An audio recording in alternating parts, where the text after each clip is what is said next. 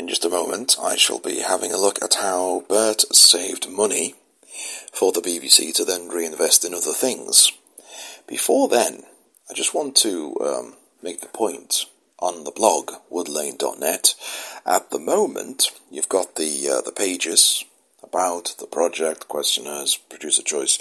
This may over time change. The design of the blog may change a bit. However, I will try to keep where it says, listen to my broadcasts. It's not the best title, is it, for a page? But at the moment it's called Listen to My Broadcasts, and all of the audio that I'm recording can be found here. It's hosted on SoundCloud, but it can be found here. And there's also, it's on Spreaker as well. I just thought I'd let you know about that.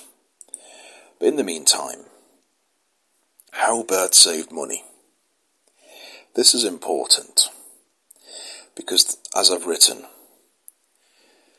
the argumentation of this dissertation, and I'm not, I'm like George McFly from Back to the Future. I'm not very good with confrontation. I have no interest in blaming anyone. I've argued, and I will continue to argue, and in fact in this piece, or maybe not this piece, but one one of the pieces I've been looking at tonight is how I was developing an argumentation, which was basically that you can't blame Birt, his policies, for the decline of TVC, which resulted in it being sold. Because if you accept that Birt's policies, they were radical, they changed everything, they may have moved the BBC away from the heyday and the way, everything was sort of done live and lots of performances, and I moved away from that to basically just commissioning things which were made a million miles away. Well, that clearly is the opposite of what the intention was back in the late 1950s, but things had changed. However, we are where we are. You have producer choice. You have this outsourcing of production. But if you then have, and actually I will read this now, if you have Dyke and Thompson effectively dismantling everything, then, and the decline still happened, then surely you have to look at what Dyke and Thompson were doing rather than what Birt did. In many ways, what happened to Birt's reforms the minute he left is sort of like what the Democrats are now doing to Trump. They, just trying to remove everything, just to get rid of that legacy as soon as possible. So, in a way, I find it difficult to blame Birt. You can criticize what happened,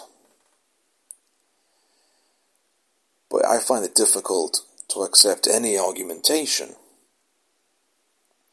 which involves connecting producer choice and the tenure of Birt with the decline and eventual sale of TVC. So I'll read what I've written anyway on how Birt saved money.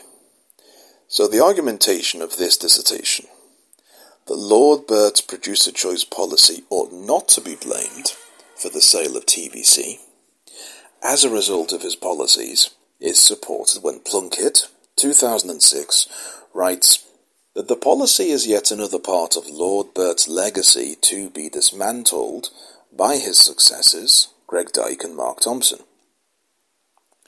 So clearly a policy that was so ruthlessly dismantled by not one but two DGs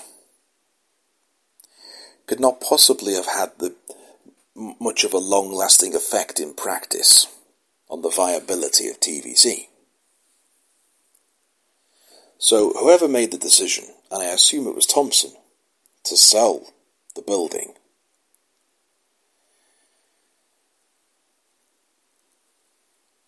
can you really think that this person, whoever it was thinking, oh, got to sell TVC because that producer choice has caused nothing but trouble? It just doesn't make sense.